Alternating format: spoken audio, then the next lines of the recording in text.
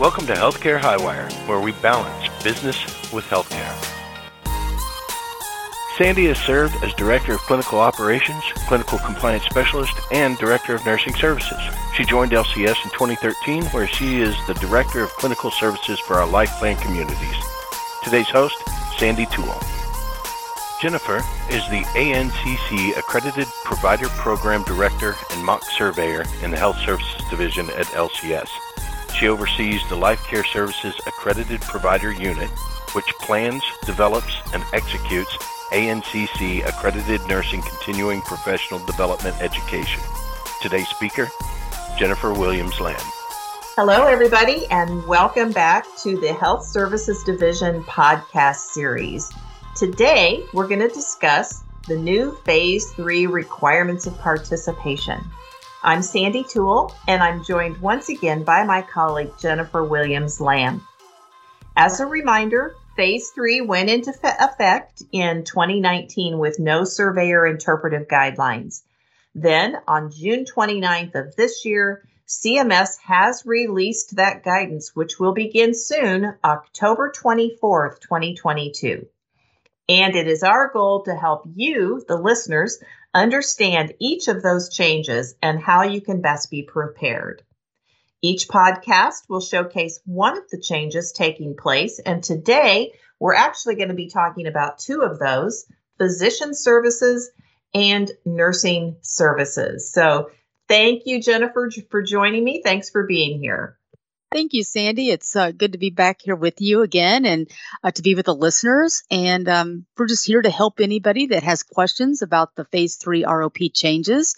And of course, together we're working through each area, and we'll have that better understanding and preparation for that October 24th deadline.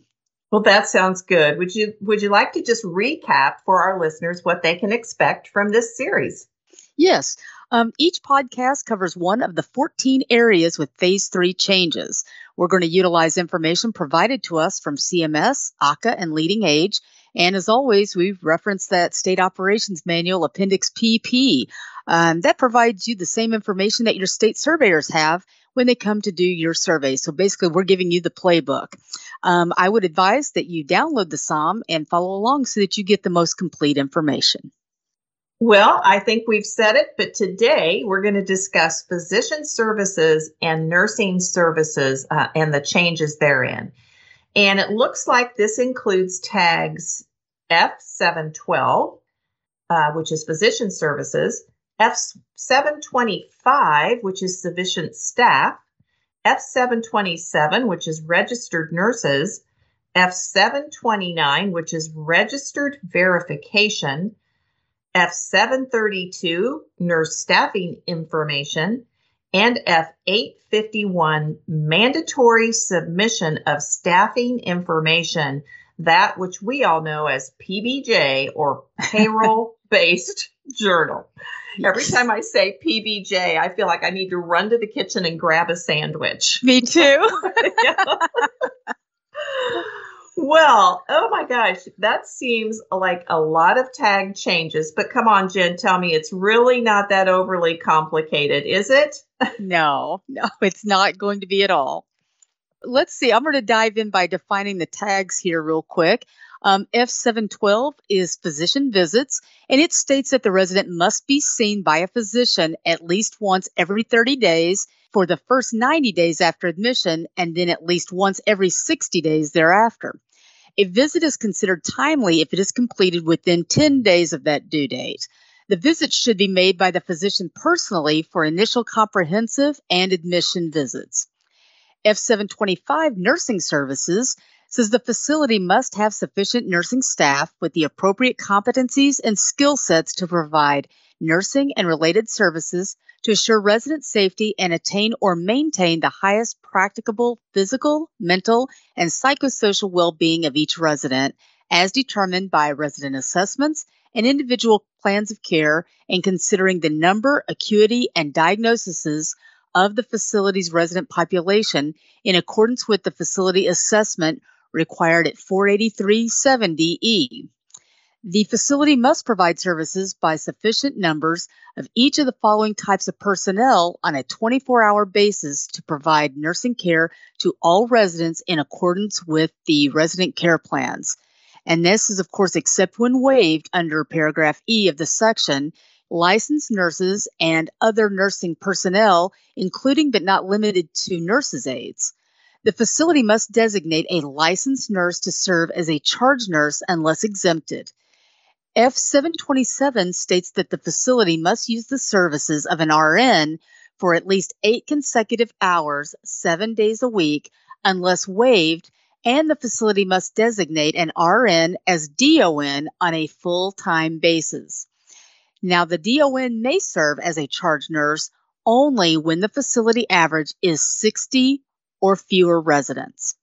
F729 states that before allowing an individual to serve as a nurse aide, the facility must receive registry verification that the individual has met competency evaluation requirements unless the individual is a full-time employee in a training and competency evaluation program approved by the state, or the individual can prove that he or she has recently successfully completed a training and competency evaluation program or competency evaluation program approved by the state and has not yet been included in the registry.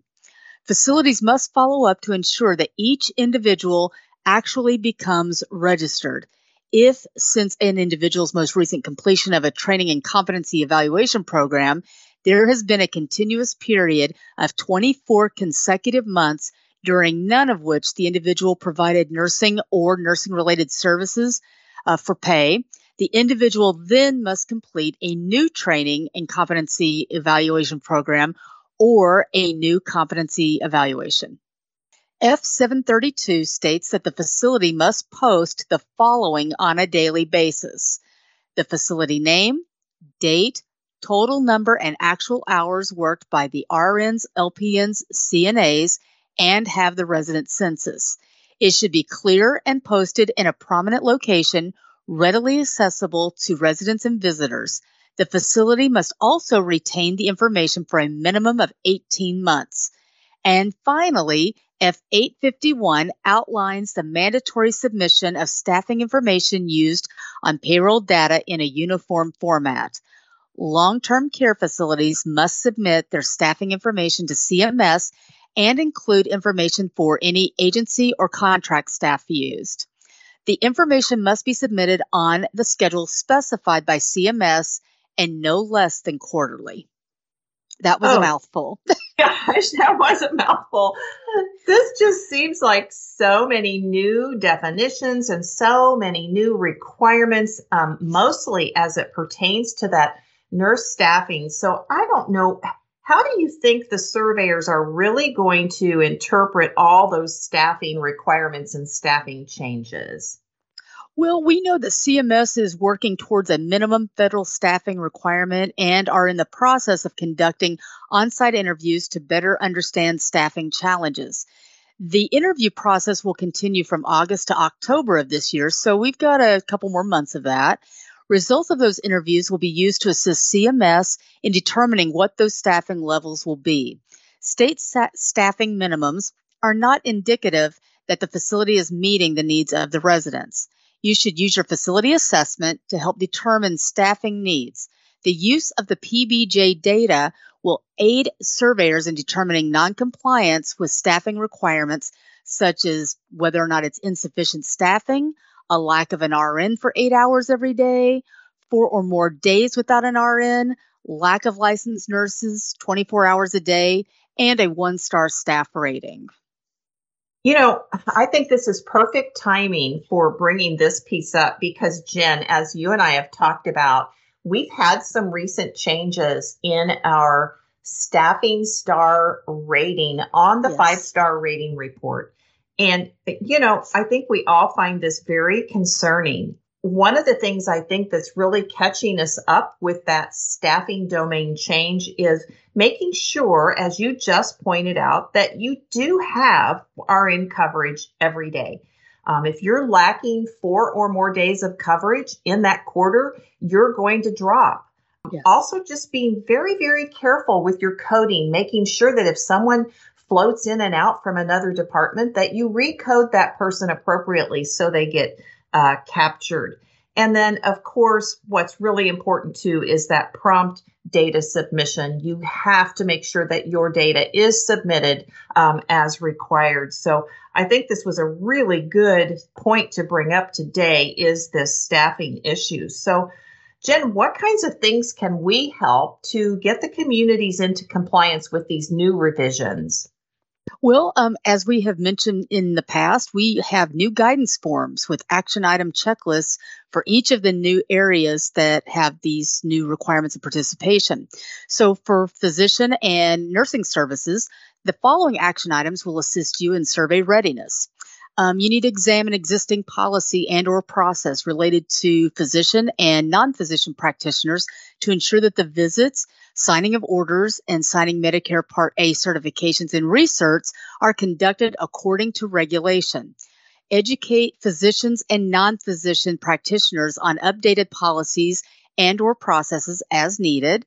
Ensure that payroll-based journal data is submitted in a timely fashion and is accurate. Review your CASPER reports for PBJ. The facility must have an RN on site at least 8 consecutive hours a day, 7 days a week. That means that somebody that decides that they want to cover for a coworker, they also have to be an RN. They can't say, well, I'll cover for you if they're not an RN. Good point. It happens. Yes.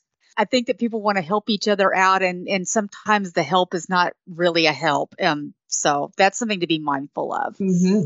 Facility must have a licensed nursing staff 24 hours a day, maintain adequate staffing throughout the course of the week, including weekends, and then finally ensure the daily posting of staffing and census information in a visible location. I can tell you that is one of the first things I look for when I enter a building. I want to see that hitting me in the face.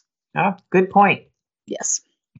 As we stated earlier, we're here to provide the most up-to-date information and to provide these tools to assist you. The guidance forms with the action item checklist will get you ready prior to the October 24th deadline and keep you up to date beyond. So, once again, Jen, just some really great information, and I think a good start to understanding the changes with physician services as well as nursing services. As mentioned earlier, as we learn more, or if CMS makes any additional changes or clarifications in the regulations, we will continue to provide that information through these podcasts and, of course, through our email reminders. Well, thank you all for joining us today for the continuing series of podcasts outlining the changes and guidance for Phase 3 requirements of participation. I truly hope you're finding the discussion to be beneficial and look forward to you joining us next time as we continue our discussion. Thank you, Jen, so much, and I look forward to our next little chat. Yeah, I do too. Thank you so much for having me, Sandy. This is Sandy Toole and Jennifer Williams-Lamb signing off. I hope you will join us again next time on Healthcare Highwire.